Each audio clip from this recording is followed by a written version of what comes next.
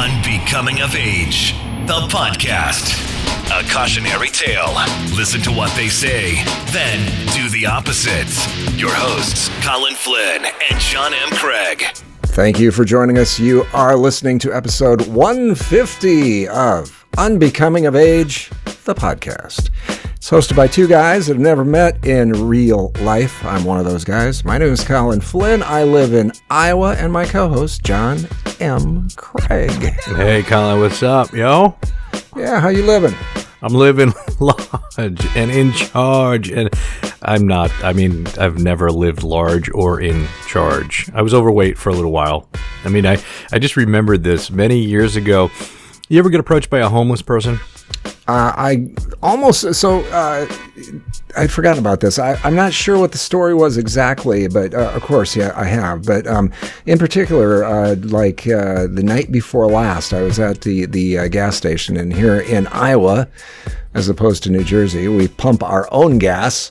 So I'm there, and I see this guy, and he's got something wrong with his legs, some sort of probably something from birth, that kind of thing, where he's got this weird, kind of gait coming towards me, kind of a side to side sort of thing,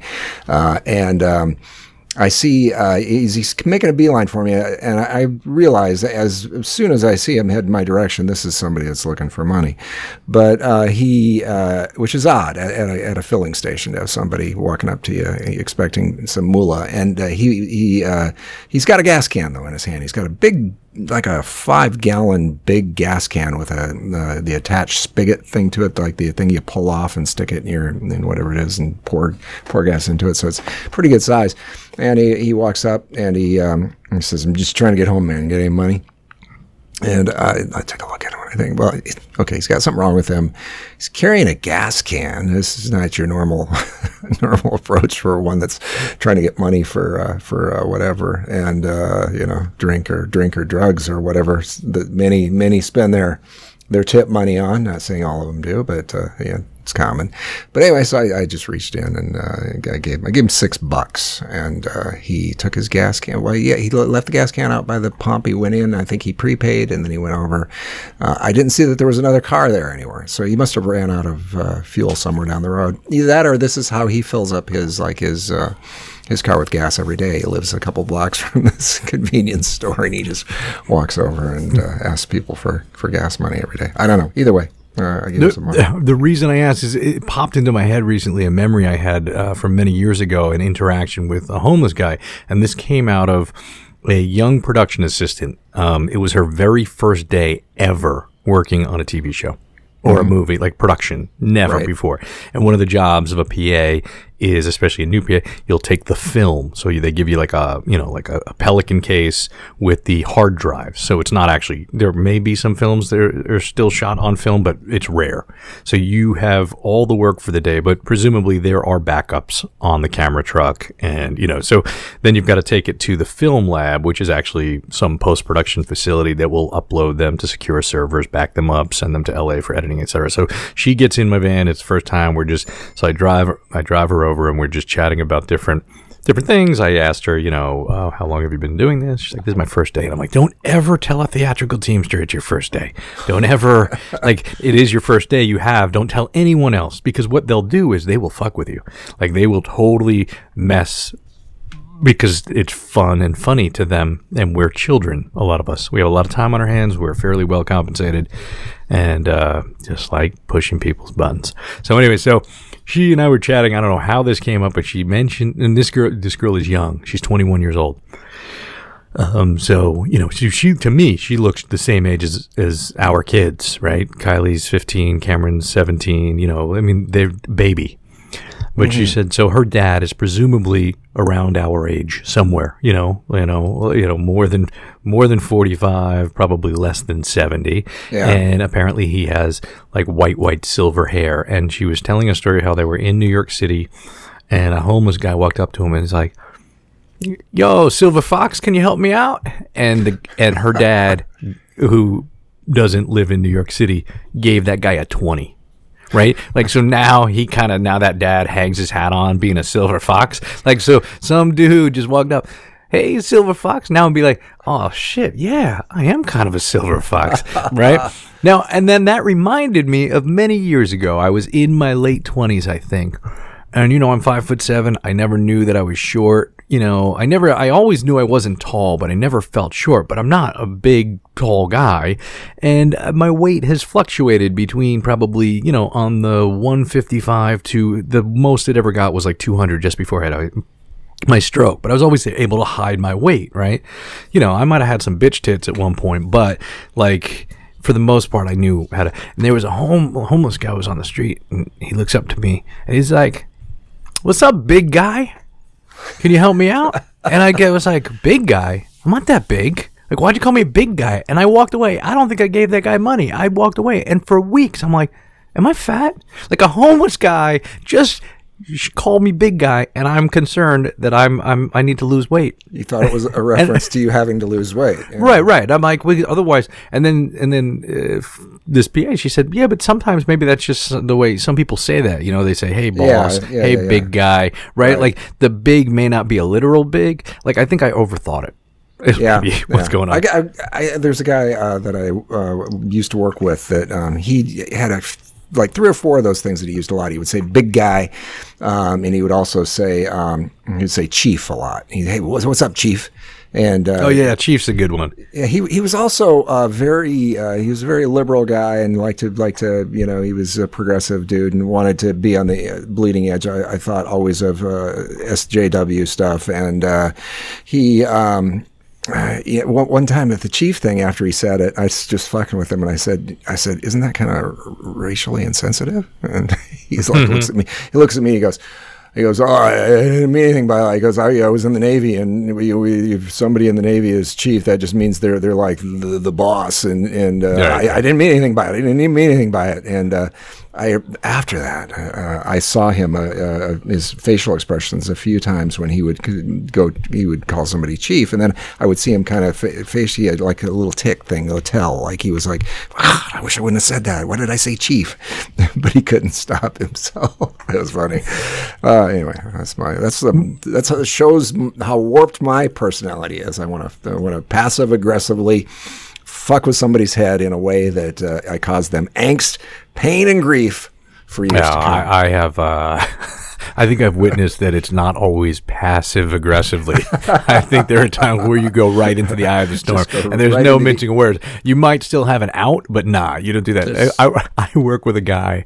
He's also a theatrical teamster. He's been doing this a lot longer than I have. He's only a few years older than me. Guy's really fucking smart, right? Like fucking Oxford educated, like too smart, right? But he's still a child. He's still a fucking. I think I told you where he thought. Did I tell you the story where we were down in Chinatown and he took the aerial, the antenna, the radio antenna off the. On the passenger side, he unscrewed it. Oh, yeah, I think you did. I told you, right? And he's taking it, and then it was like, oops. And then a Chinese guy got in the van, and it wasn't my van. So I still have that, and I'm going to hold that till the day I die until I find the guy that he took it from. So anyway, that guy, he's on the job. He's been there since the beginning. He's there all the time. And there's a whole thing with Al Pacino. And he will... Literally, he's got a big smile on his face. He was an educator. He's a principal. He will go and just earnestly walk up to Pacino, or when Pacino walks by, he go like, "Hello, Mr. Pacino," and he calls him. He. I haven't seen it yet, but if he sees it and he says it, Mr. Pacino, and I swear to God, there are times when I see this guy Brian coming, I start laughing before he says anything, because I know he's gonna do or say something, and he does this thing on the street too with complete strangers. Like you can feel it. You can just feel it as they're coming up on us, and he'll just very earnestly have a big smile, like, "Hello, how are you?" It's just like. And he's not being a dick, but it's funny every single time to me. Like, but it's also exhausting, and I'm like, I gotta get out of the line of fire. Like, I don't want to be part of this. So, that's good. I mean, it's the best part of the day for me, and I know that it's real slippery slope because he's real smart. But I do get along with the guy, and he's the one that started the. I think I told you he was telling other guys that I have an agenda. Did I tell you this? And then so No. now there are these other teams, and I'm like, that's Brian. That's really funny. That's really funny. Until there's the one guy that really believes that I do. So then I started telling people, hey, I just want to let you know I have an agenda. I'll tell like production people. I'll tell people in other departments. I just want to let you're probably going to hear this. I have an agenda. I said, can you make sure that it gets back to these Teamsters that I have an agenda? And you heard it. You heard it from around. So I will contribute. So wide to it. open though. That could be any. Of course. Yeah. But I mean, it's one of those things where I already look like an outsider in the union. Who's that guy? Whatever. But I mean, I'm not saying anyone's paying attention to me, but it's like a game. So there's this other dude, Armand, and he drives Mr. Pacino, and so he's this real charismatic, fun, funny guy. He continues it now, and he does it. He'll say to guys that aren't even on our job and run into him if we're like, because when we're at Steiner, when we're at the stages, there are other jobs going on. So I'll be like, JC, he's got an agenda. And then, so what I've been saying, so what I say to Armand is, I said, when he says, how's your agenda? A couple of weeks ago, I said, I'm working on my manifesto. So now he starts asking me about my manifesto. And then I'm like, I think I made a mistake here. I think it's a big leap to go. I'm a procrastinator, to go from like having an agenda to a manifesto. I was like, I don't know. You gotta write that shit. So I asked Brian, who went to Oxford, I'm like, hey man, you went to Oxford. Can you be my manifesto ghostwriter? Like, help. What's it going to be about? Let's do this thing. But You could, because my wife is involved with this kind of stuff. I am guessing that in fact I would bet good money on it that there are actually, as ridiculous as this sounds, there are people that are out on sites, these sites where you can hire writers, who are trying to get their manifesto written, and but they're hiring somebody to do it, because my wife has written all sorts of things that you would think would. You wouldn't, a writer wouldn't be involved in, including she's done a lot of college papers, coursework for little, I wouldn't say little spoiled rich kids, but probably trust fund kids that are trying to get through school and don't want to write the fucking paper. They're like, can you do my? She did like master's stuff for a guy recently, and. This guy didn't know shit about what he was turning in for the paper. Well, he probably read it. And, Did the Unabomber have a manifesto? He did, and it was his undoing, I believe, because he had some weird Ted Kaczynski, some weird Industrial Society and its future. Yeah. So when did he? I wonder when he wrote that though. Oh, it says originally published in 1995, and when was he bombing? God, I don't even know. That was his 80s was when he was doing his bombing. I'm not really sure. I mean, it's that police sketch of him looks so different than the guy that they brought in. His beard was bigger. It was a whole different guy because he had that like those 80s sunglasses and hoodie on. Yeah, and he was clearly younger in that police sketch. Mm-hmm. But oh man, there's a Unabomber for president t-shirt. So it's just, he's an American mathematician. You got to be real careful with these geniuses. It's a fine line and mathematicians and engineers. But like to me, manifesto, even though it's not necessarily negative, it's just like this public statement of this thing. I mean, for politicians, for certain people, but it seems like there's some manifestos that maybe go scary, and I kind of always think of it that way. As you were saying this, a couple of the oddest people I know that I've met in real life, both were like genius mathematicians, and they both had some fairly significant issues with the rest of the world. As I think about it, one of them ended up going to. He went and was in the think tank at IBM for a period of time, and he like the highest level of what was going on at IBM, and he ended up just basically the pressure was like I don't know, I think got to him or whatever, and he ended up he disappeared, and his family couldn't find him. He just basically walked out of his apartment and left pretty much everything. I think he took cash with him and was untraceable for a while.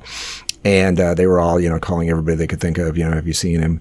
And he ended up going out, I think it was in Pennsylvania somewhere. There's some sort of a monastery that raises a a certain type of German Shepherd, that's the only place where you can get this breed of German Shepherd. And he went out there and stayed there for like a year and didn't talk to anybody. Once they finally figured out where he was at, they knew where he was finally, but he had put himself into this cloistered, complete silence, I'm only talking to the monks thing to get his shit together. And then when he came back out, instead of being a genius level guy trying to figure out the highest, issues with, computer science or whatever it is that he was doing. I don't know, who knows. But he ended up being a librarian. I was like, okay, that's all right, it's a different deal. But and I had this other guy that I worked with who was a mathematician. And we called him the professor. He was... this guy, he would sit there and do kind of like A Beautiful Mind. When they, at the end of that movie where they found he had the crazy stuff all over his wall with all the, the computations, and, the guy was just, he'd lost it in the movie, but, he was so obsessed with figuring out, every sort of, thing that he possibly could mathematically, I think is kind of, I guess, the gist of a lot of what started him spinning in a weird direction, the character in that thing. But anyway, this guy, the professor, he would always have math problems, something that was like, have you ever seen the TV commercial where there's the professor is in front of the big board and he's trying to solve something, this big equation? And right, the glass, I totally know. Russell Crowe with the whole, yep. Yeah, so the guy erases the thing in the TV commercial. Well, he had a mini version of that always in his pocket. He would pull out a piece of paper as you were talking to him sometimes, and you would see this equation that would filled up the whole piece of paper as he unfolded it, and he would look at it, and he'd, like rub his chin a little bit, and he'd look at it, and then he'd write on it a little bit, and then he'd laugh to himself. Like, all right, I got a little further. And then he would fold it all back up neatly and put it back in his pocket. And he would be like this. The other thing that he did constantly was at work, we had a bus stop outside of work. He would, at lunch hour, a lot of times, he would go down to the bus stop in a hurry. And he would go to the bus stop and get on the bus, the next bus that came by, and he'd be gone for like half an hour. And he would always come back with 2 gallon bottles of milk. And he would walk back into work with these gallon bottles of milk, and he would put them in the freezer or the refrigerator at work, the shared refrigerator in the kitchen area. He would put them in there and never, ever touch them again. And they were cleaning out the refrigerator. They'd send out these, occasionally it'd send out this thing, hey, if you got stuff in the refrigerator, we're going to clean it out. You need to get it out of there if it's or put your name on it or make some kind of a note, because we're going to throw everything away. The person that kind of was always the one that was bird dogging that thing that we did. She just knew that, okay, after a couple of weeks, I'm going to throw his milk away. I'm going to throw the professor's milk away because it's not going anywhere. He's just going to leave it. And he was just obsessed with this shit. So the professor's milk sounds like a book. I don't. Yes. I might read that book. Yes. I want to know what it's about. Could be a book, a rock band, maybe The Professor's Milk. Yeah, which I'm a little groggy. I did see a rock band last night. I went to I've talked about this on here a lot, but the Codfish Hollow place, and saw Conor Oberst, who is. So Conor Oberst, is he kind of in that Mac DeMarco, Kurt Weill vibe, or not really? Sort of ish. Because I kind of know who he is. But yeah, well, he was the Bright Eyes guy, and a lot of people were familiar with Bright Eyes, the band. Yeah. Like where it was, but it was mainly him. It was his project. Yeah, it was mainly him. Yeah. He wrote all the songs. Did Bright Eyes have a song? Did he have a song about George W. Bush? Oh, probably, because they were like last night. He said at the beginning, he said we're kind of stoked because he said we've figured out recently that because REM has officially announced, and I didn't know that they had officially announced this, but apparently they did, that they are no longer going to do anything anywhere ever. This is REM? REM, yeah. He said now, because REM announced that, we are officially, he said, the longest existing college band in existence, even though they weren't performing as Bright Eyes. It was Conor Oberst, but for the most part, the stuff they did last night was a lot of I would say 3/4 or more of what they did was Bright Eyes stuff.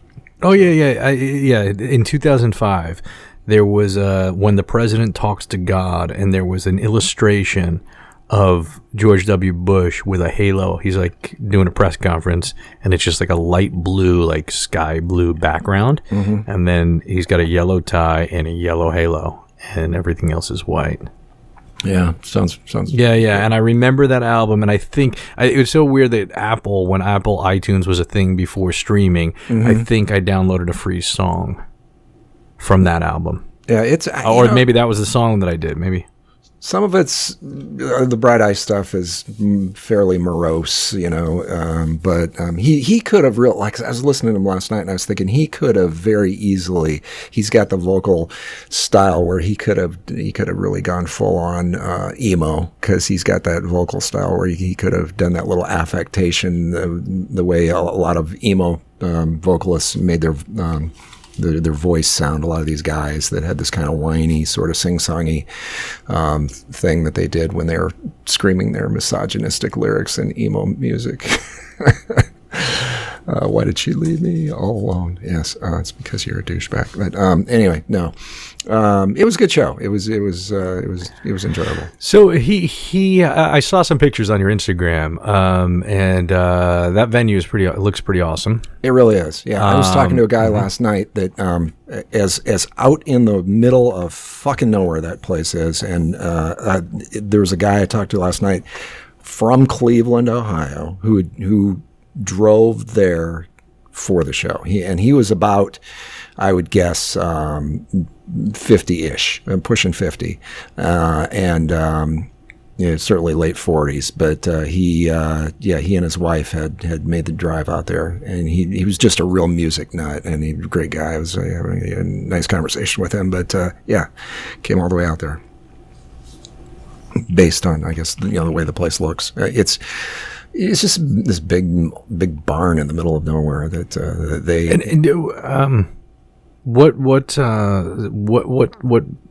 How many people? What's the capacity? That's the word I'm looking for. What's the capacity? I'm thinking they like probably about 2,000. No, it's not that many. I'm thinking it's probably 400 or 500, maybe 600. Really? 600, maybe. I don't know exactly. It's hard to gauge because there's a big outdoor area that some people. Like last night was really warm, and a lot of people do just stay outside and listen because there's really good acoustics in this sort of little valley that this place is in. And there's a hillside where a lot of people just kind of sit out on the hillside, do the thing out there, and just choose to stay in the breeze, I guess, if you will. But I'm thinking maybe 600-ish, something like that. It's not that huge.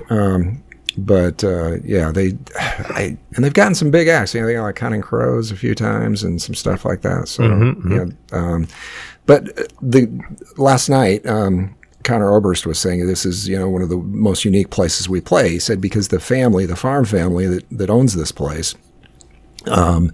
They open up their home literally to the bands.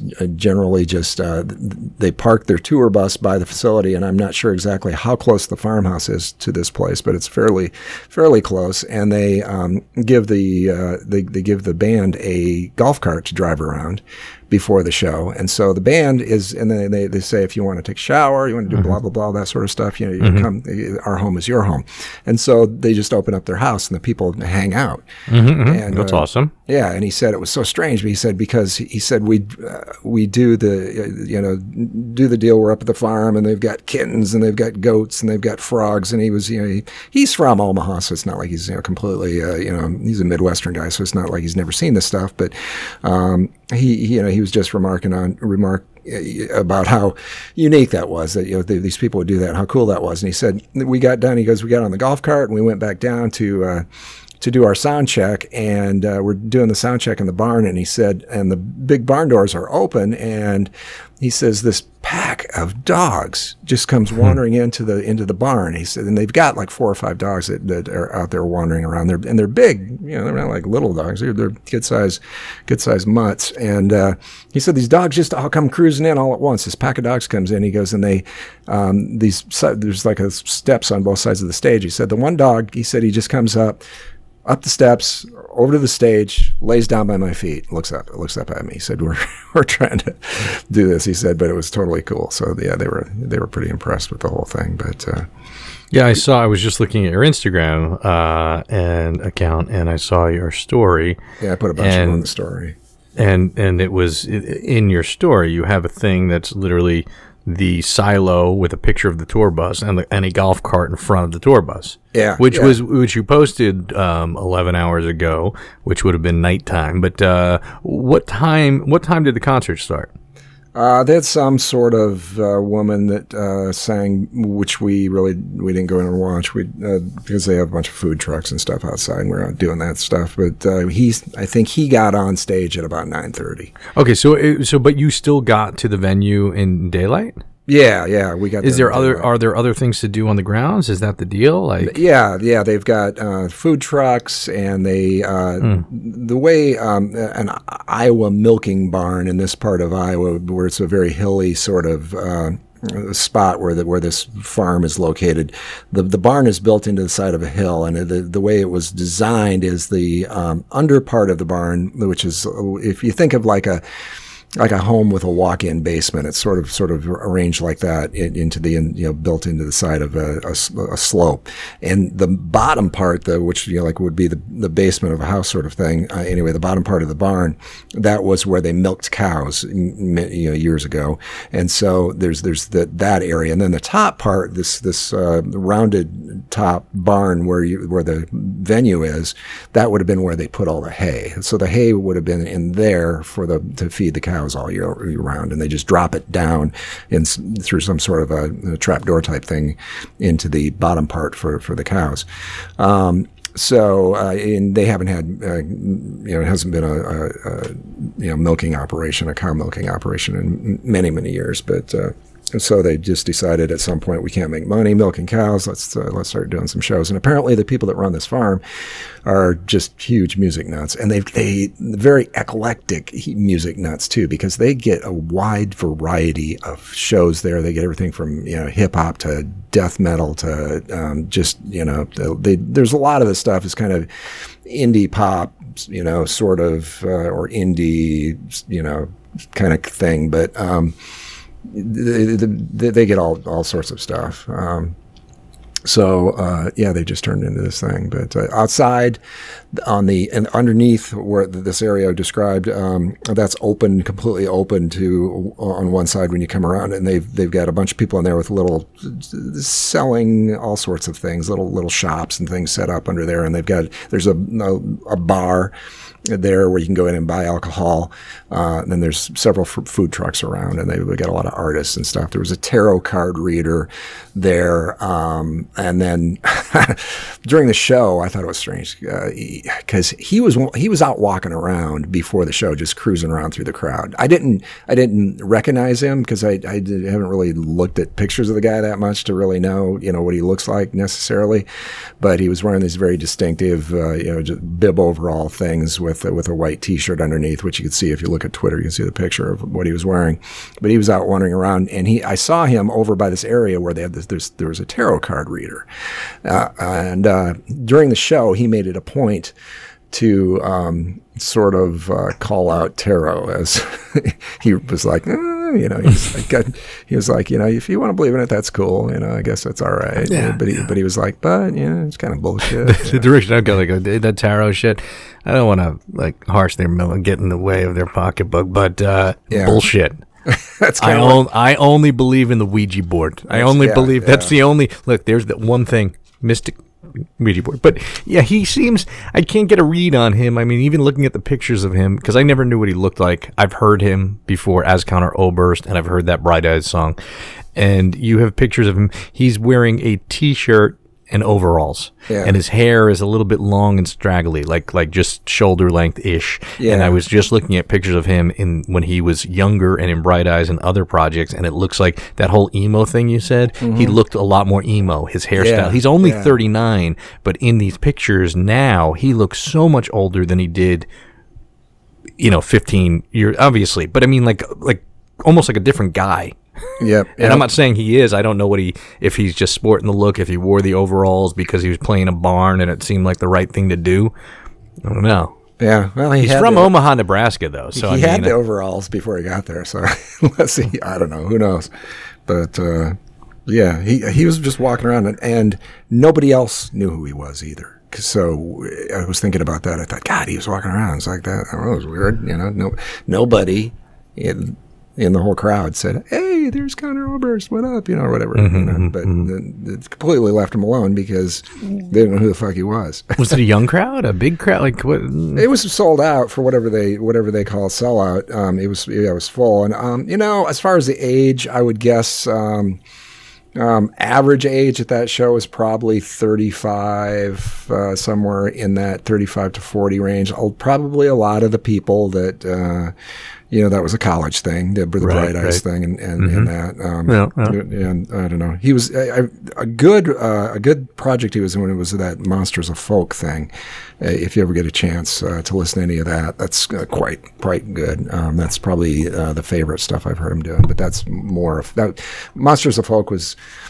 I don't remember who all was in that project, but they had the one guy from My Morning Jacket was in that, and it was kind of a super group of I don't know, super group of folkies, of current modern folkies, and that was a good project. So, yeah, well worth it. We're going back next Saturday. We're going to go see Dawes, the band, Dawes, and they're doing 2 nights. They've got a Friday show and a Saturday show. We're going Saturday.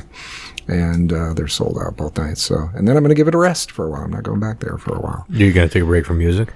Not from music, just from going to that venue. That venue? We've been out there enough that I'm. How far away is it again? It's about an hour drive from where we live. And, and it's a real scenic sort of drive. It's fun. It was just you and Rachel? Yeah. And then we went by that county fair, took pictures of that, which was going on it seemed like I saw that. That seemed pretty cool too. It was cool with the lights and all that stuff, going by there like at midnight, and it's like they still had stuff lit up. So I was that was like out the window, taking one of those. I did get the iPhone 10, and they take much better pictures than the previous versions of iPhones. Right. Remarkably better. So. When they come out with this new 11 thing with the triple optics that they're showing, it looks ugly as fuck. The pictures I'm seeing with the 11, because it's going to have the little three lenses on it. You're going to have a macro lens and some other stuff, I guess, that are separate, and you don't have to. I don't know exactly how that's going to work, but because I'm not, you're the photographer. I don't, but I haven't messed with it much to understand. I'm sure there's some ways to take some pretty awesome pictures with even the one that I've got. But I think the new one is going to be something that makes people pay attention to the photos more. But anyway, it takes much better pictures. I guess is what I'm trying to say. I wish I knew more about it, but. Well, I mean, the key to so I have not used anything above the iPhone 7, so the 8 or the 10. I mean, maybe someone's handed me their camera and their phone, and I've taken a picture with the camera and with the native camera. I haven't, because I have other camera apps on my phone that give you more control. That, I mean, to me, the key with the iPhone, obviously, and holding it steady is to put your finger on the screen to find focus. Yeah. And to, like, if the sky's blowing out, you want to adjust it and then even slide like the brightness down a little bit and then take it in. I wish it shoots raw files that have more information, but it would fill up the phone pretty quickly. It's gotten to the point where I don't even take pictures as much as I want to. Like, we shoot at a place over by the Brooklyn Navy Yard in Brooklyn, and there's this building, and it used to be, there are these piers down there. The fire department has a pier, and so we'll sometimes shoot in that area. And there's a building where our stages are that have these two, they're like look like big antennas, like these almost like mini Eiffel Tower looking things, and they're lit up purple. And not this past Friday night, but the one before that, we were shooting until about 4 or 5 in the morning, 3, 4 in the morning, and I was shuttling the crew back and forth from our stage to the location. It was a short trip, but it's late at night, it's hot, it's like whatever. And it was, if not a full moon, it was damn near close. And the moon was like perfectly placed between these two structures, lit purple. There was like a telephone wire or some kind of wire between them. And I was like, damn it. And I didn't stop and take the photograph. So last night I was in the same spot. the moon was a quarter moon, but I didn't remember what time it was. I couldn't even see the moon because it was a little overcast. So I missed that photo, but I did take out my camera, a long lens, and there were views of the Manhattan skyline from there that are kind of unique, right? Because you can't just get into this area. You kind of have to work down there or know it exists. And that's one thing that's great about New York is you've got the skyline, but there are so many perspectives that you don't see. You see the typical skyline from New Jersey or from Queens looking at a Manhattan, And so again, but I'm not feeling taking pictures even on my phone. It's just because it's too much. Like I just need to take a break from there. We have too many of them.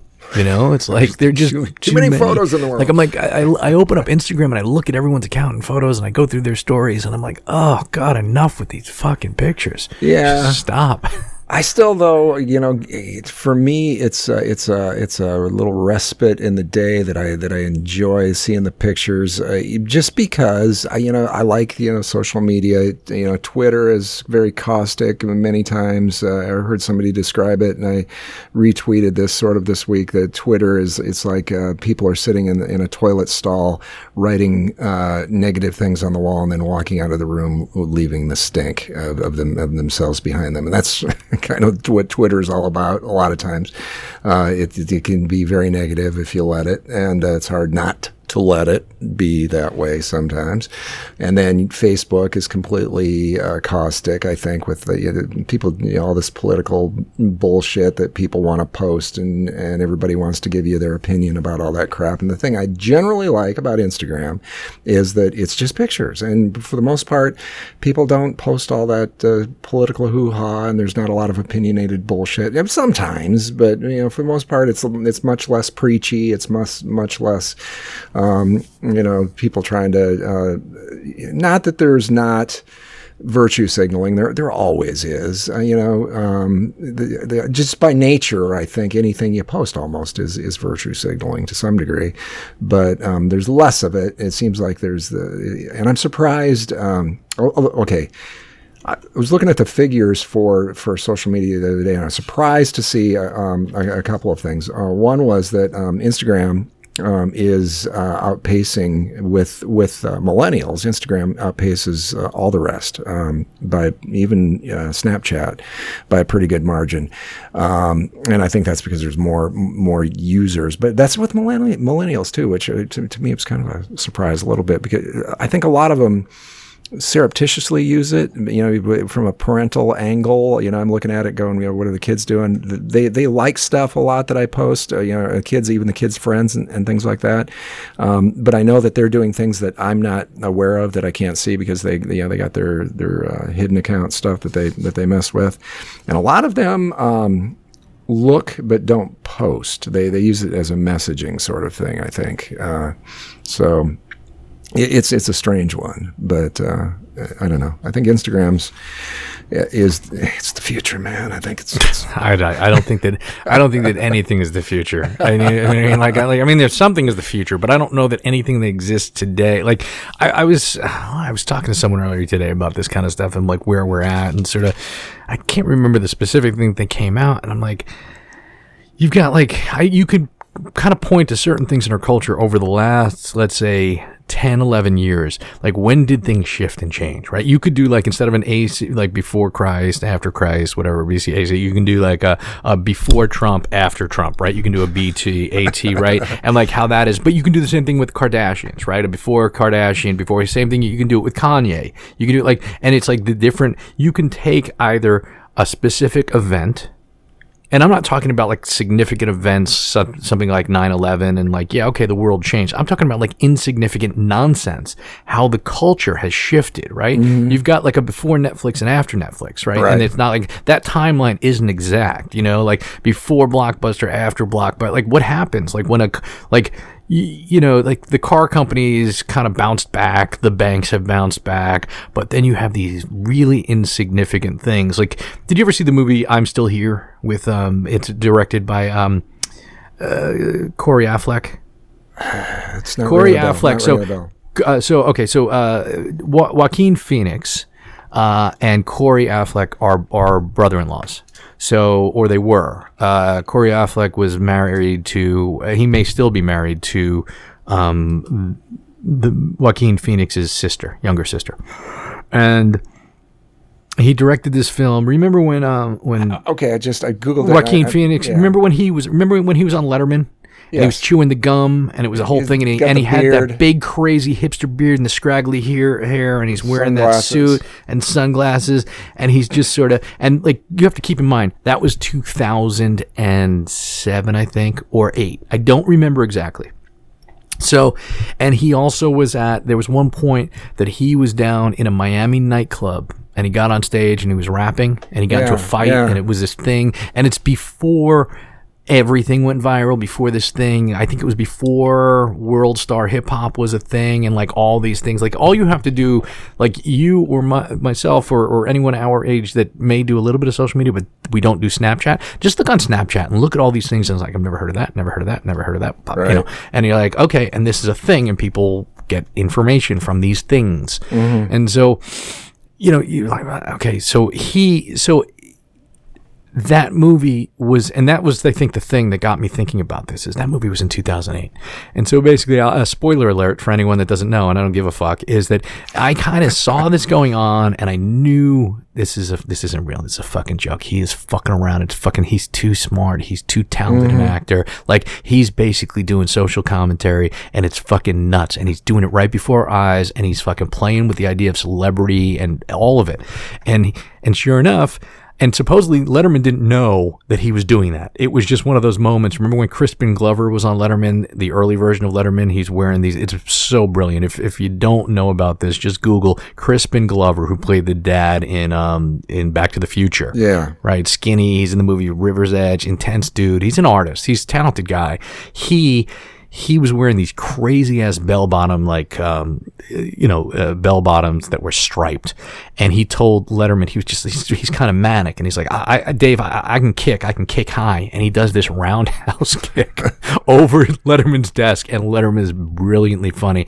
And it's like, and even when I was young, whenever that was in like 85, when I was 14, whatever, I was fucking, that's great. That's fucking amazing. Like, but I don't think Letterman was in on that. I think that he just let it get away from him. Letterman was in on all the Andy Kaufman wrestling shit. Like, yes. when Andy Kaufman came in, Letterman has talked about this.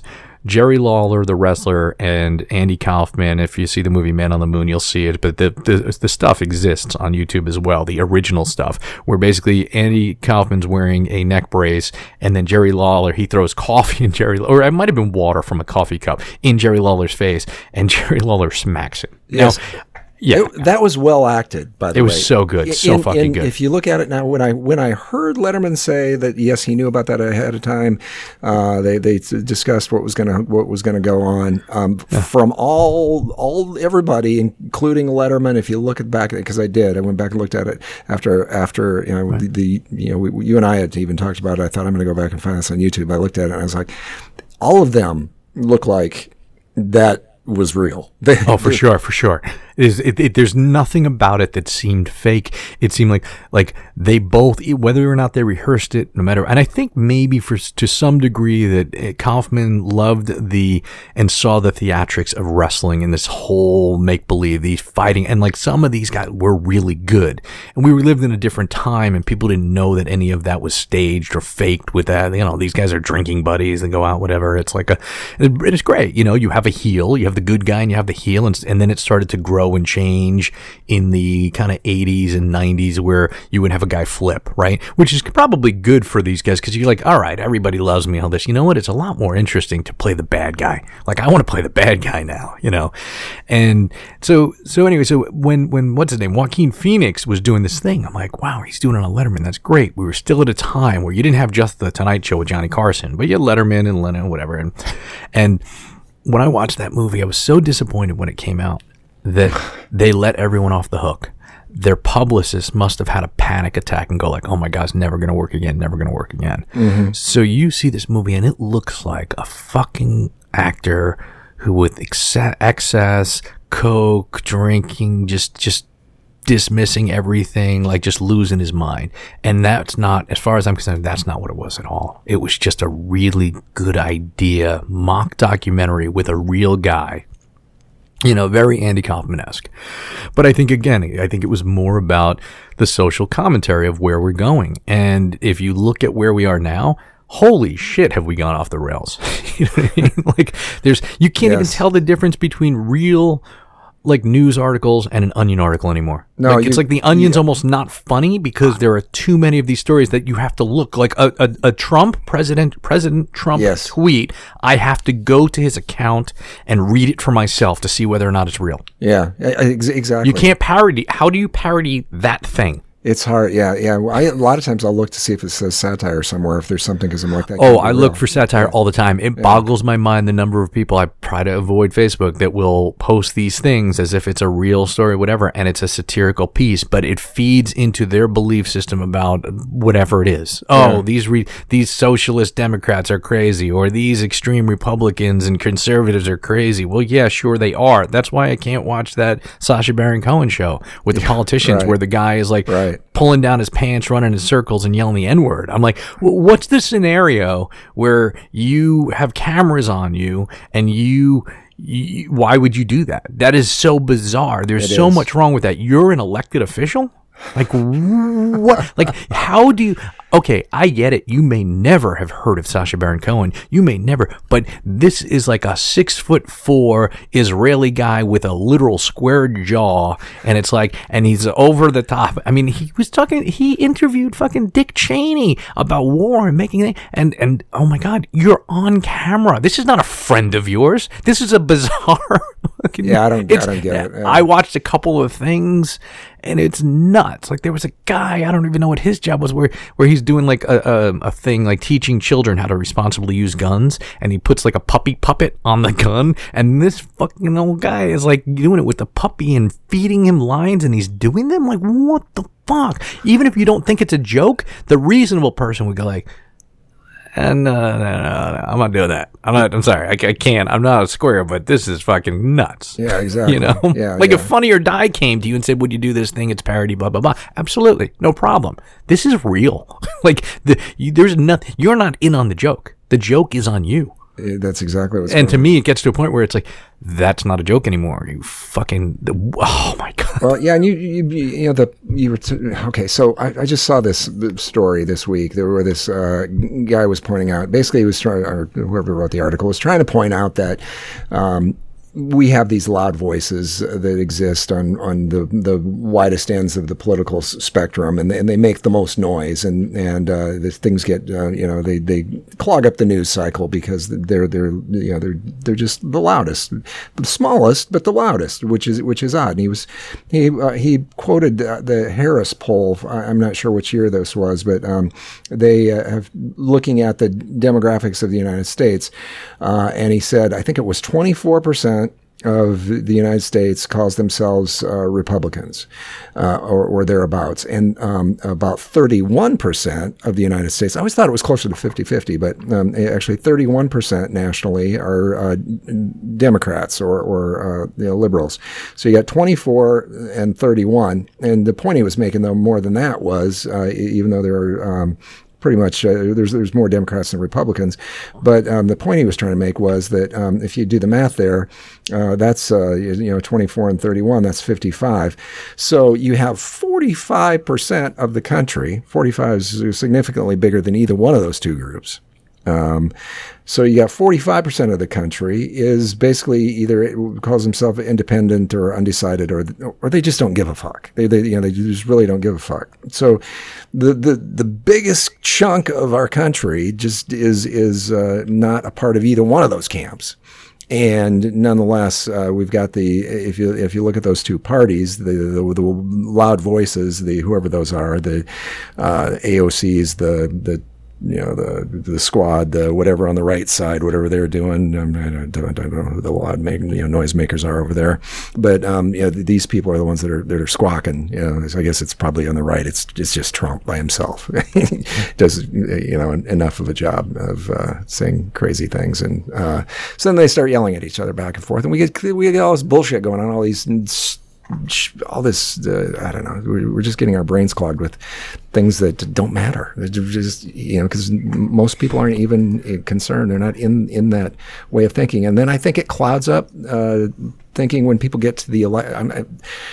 I can't shake. I heard this quote from Sam Harris about his theory on the last election was, he said people didn't vote for Trump so much because they were voting for Trump, in so much as they were just they looked at Hillary and they thought, there's Hillary, there's Trump.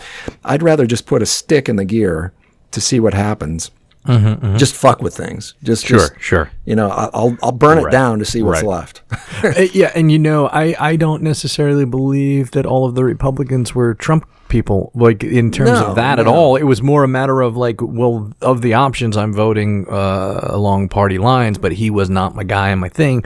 But in some ways, he's been bad for the party. In other ways, he's been good for their party, right? So, who knows where it will land after it's all over, but and it wasn't a lesser of, I think it was more of the establishment versus an outsider, I mean, Ross Perot wasn't the guy, like the independents that have run in the past, like it's not viable, but I think we just shifted so much. And then I think there was so much hatred and resentment from the other side, from the Republicans over Obama.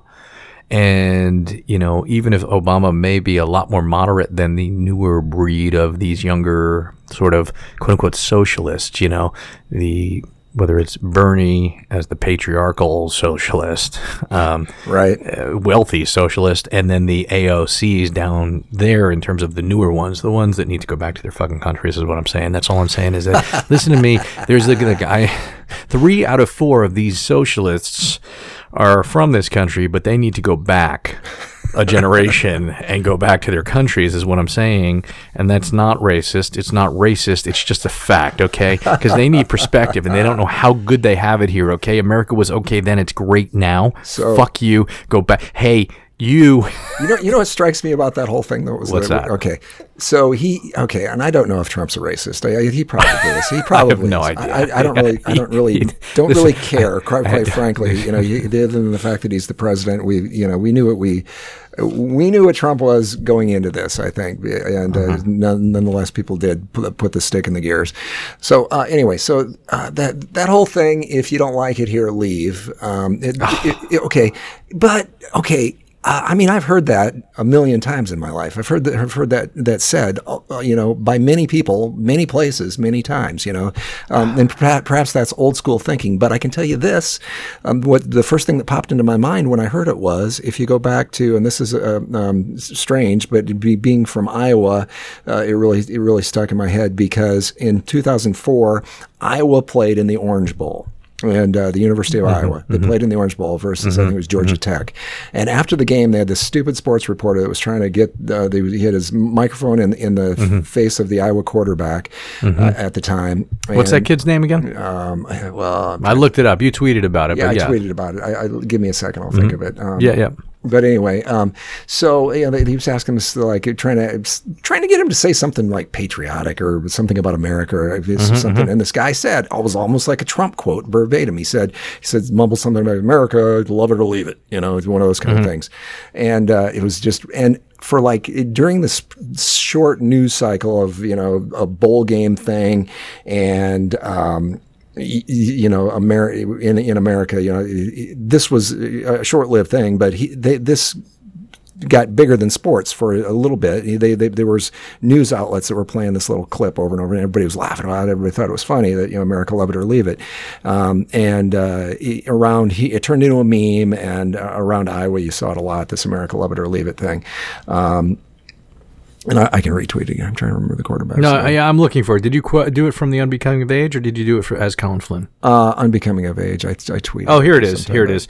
No, that's Ricky Stanzi. Ricky Stanzi, that's the guy. Stanzi. That healed America. Donald Trump must have. So that was the headline. You posted. What was the headline? Ricky Stanzi's speech that healed America. Donald Trump must have been taking notes. Nobody thought it was racist in 2010. That's what. Now I don't know which part of that you wrote, and there's the quote. So right. So I'll let you finish because I have thoughts on this. Because after you posted it, I looked into it and I started reading about it. So he says this, and there was never anybody said anything about this, something like that sounding racist. I've heard it. If you don't like it could hear leave. I've heard people use that phrase Sure. a lot, and nobody said it was racist. I do think that when Trump, and now the latest thing with Trump, and I'm going to add this too, just as this. Okay, the thing with Baltimore, and he called Baltimore a shit, rat infested shit, Yeah, or I saw something that. like that. I heard, and now I heard that's that racist. story. Okay. Is Trump a racist? He could be. Is the calling Baltimore a rat-infested place? Is that racist, really? I think he could say, I don't like your socks. Racist. I think he could say, No. I mean, listen, protein. to a certain degree, yes. However, here's the thing. It's not that I won't support something that he said if I look at all the sides and say it. Here's the difference, and here's what I think the difference is. And when you posted this, I looked at this Ricky Stanzi guy, whatever. I looked at the whole thing. Here's this young guy. He was interviewed about it. And it was just sort of one of these things. It's like he and his friends say it, wherever they grew up, whatever. He's a quarterback on a college team, and he wins a bowl game. Cool. And it was just one of those moments, and he's in the heat of the awesome, and he's just like, love her. And he didn't say specifically about anyone. Trump is the president of the United States of America. Okay. He is now using Twitter to specifically call out 4 junior congresswomen, right? Right. Is that right? 4 of them, all persons of color and female, young, as socialists, and now to make the point about perspective that they should go back to their country. And even if he didn't say go back to your country, he didn't say love it or leave it. He is singling these people out. Of course, it's political. Of course, he's doing it to promote himself, and he's reaching a base. So that's the difference to me, is that he's specifically calling out things about their political views and doing this. And if you don't know you don't know and don't care the perception of that being taken as racist, and listen, again, I didn't watch the whole interview that they did. Was it HBO, CBS, with the fucking guy, with his son-in-law, Jared Kushner? Yeah, I'm sure and I did. I don't know who interviewed him, but it was just this weird moment of him just getting the reporter asking if his father-in-law is a racist. I can't remember specifics about it. And it was this weird moment of him getting caught up and not wanting to answer it. It's like, why did he even go on camera? Why is he even doing this interview? Mm-hmm. You know what I mean? Like considering the flack that he's gotten, as an advisor to the president, and just sort of being in this spot of like, you don't want to say yes, you don't want to say no, you don't want to say anything. Yeah, but it's true. That moment of like, oh shit, like what is it? Because listen, any reporter, I think any reporter on any side, whether they have an agenda or not, if they have a moment to interview something like that, we'd love to get that moment. We'd love to get that and catch someone, because everyone will see it, because it's going to get picked up. It's going to get picked up. I might get picked up by Fox and this. I think there's a difference. And the love it or leave it thing, it's like, it's so stupid to me. I look at it this way. It's like love it or leave it, the chant of USA, USA. Right. It gets to that point where, okay, Trump said this thing, and even if he's not racist and doesn't believe that thing, he's using Twitter for these like little fucking diatribes, manifestos, whatever the fuck he's doing. Yeah. And then he goes and does a rally, and you get a quote, not that he's responsible or started it, send them back. And the difference is that here, McCain, when running against Obama, and there was a thing where some woman asked a question, and she got up there and said about Obama being a Muslim and not from this country and this, that. And what did McCain say? He stopped and he said, I know Senator Obama. He's a good man. We just have differences in our... And he didn't feed into that in any way. Yes. Trump says, I stopped. I slowed down. I didn't... Bullshit. You didn't do a damn thing. You didn't stop that. You encouraged it. And that's my problem with what I perceive him. I'm not going to call him a racist or this, but that's my fucking problem, is that not just because of the office of the president. Yeah, you can say this is bullshit, that bullshit, whatever. America is a great country in a lot of ways. But that kind of thing, I think you know what you're doing, and we can do better than that. Well, I think what you just said, the office of the presidency, is that is enough to not do the stupid, get in this whole thing that he's doing with fighting with whoever, whenever, and trying to throw out these barbs. Is unpresidential in my opinion. I don't think the president should be fucking doing that kind of stuff. Look, and listen, and when even if there are policies that the Obama administration or prior administrations had, whether it was on immigration, whether it's Clinton saying it or Obama saying it, and it being bad before. If you want, friend of mine, someone from high school, posted, this is all he does. He posts this shit that's going against, the Democrats, the socialists, and anything to support Trump almost blindly or say against this. Yeah. And that's fine, whatever. But he posted this thing and here is Obama talking to the press and talking about immigration and we can't let everyone in, blah, blah, blah. But the way he is saying it is very different from the way that Trump is saying it. You know what I mean? And so maybe the message is similar or the same, but Trump keeps doing this thing where he talks about people of color, whether they're Mexicans or drug dealers. He's almost making absolutes, or it's like with a wink and a nudge of some sort that really just, and maybe it's better that all this shit has come up because it's been here all the time. It's fucked up to me. It really is. If he's going to say something bad about Baltimore, then instead of saying it to the black guy, he could have said, I've watched The Wire, and that McNulty guy, that white McNulty guy in the Wire, he lives in a real shithole town. There's rats everywhere. But I heard I think it was the mayor of Baltimore talking about it, and my issue there is like, okay, rather than talk about, I don't know what the question was and why he started talking about I don't either. Baltimore being a shit town, and I didn't want to even research it, but my thing is like, okay, what was the situation? Who asked him? What was the context? And why did he say that? And if there are challenges, right? So if there are challenges, here's this city that has had a history, and it is where it is today. What, as president, can you do to try to make that city better? What kind of change? Without getting into, rather than pointing out the negative and this is shit, what can we do? It's right outside of DC. You know what I'm saying? Shouldn't DC and Baltimore be better without totally forget gentrifications? How can we lift up people in these communities? Right? Yeah. Because Baltimore has a big issue with money and funds for businesses and local owned businesses. And apparently, Under Armour really took advantage of this. It's a real slippery slope thing. Mm-hmm. I can't remember the name of the program. I think it started under Reagan. I wish I knew more. Sometimes I don't retain a lot of the information, but it's real fascinating. And there are some companies that are really taking advantage of it. And really the intent is really to have these, local owned businesses, minority owned businesses to put back into the community. Because that's the way this will change without having to make it all about gentrification and then a bunch of white people come in and then the people that are poor stay poor. Again, it's not like a handout. It's sort of like a hand up, into a certain degree. Do you know what I mean? For the right people. I do. Yeah, I do. And it's not like a welfare program, government program. It's like, okay, we can feed money back into this economy and help people. Because most of those people aren't bad, but yes, drugs are a problem. A liquor store in every corner is a problem, right? But a taco stand is a good thing. Or whatever, a taco stand. I say that seriously. I wish I had a taco stand. A taco stand would be a great thing. If we're going to bring Mexicans over here, let's bring the ones that own these fucking taco trucks, okay? I want a taco bring truck. them all over the country. If I could walk outside right now and there's a taco truck at the end of the block, I would be a happy fucker. Well, but here's the challenge. If we give a hand up to taco trucks and food truck culture, it's only going to be a bunch of white hipsters coming to this area. And me.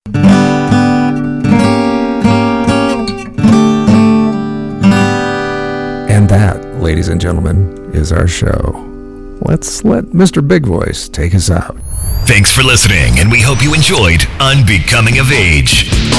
Bonus content at unbecomingofage.com. Subscribe on iTunes or your favorite podcatcher. Find us on social media at Unbecoming of Age. And sometimes when we touch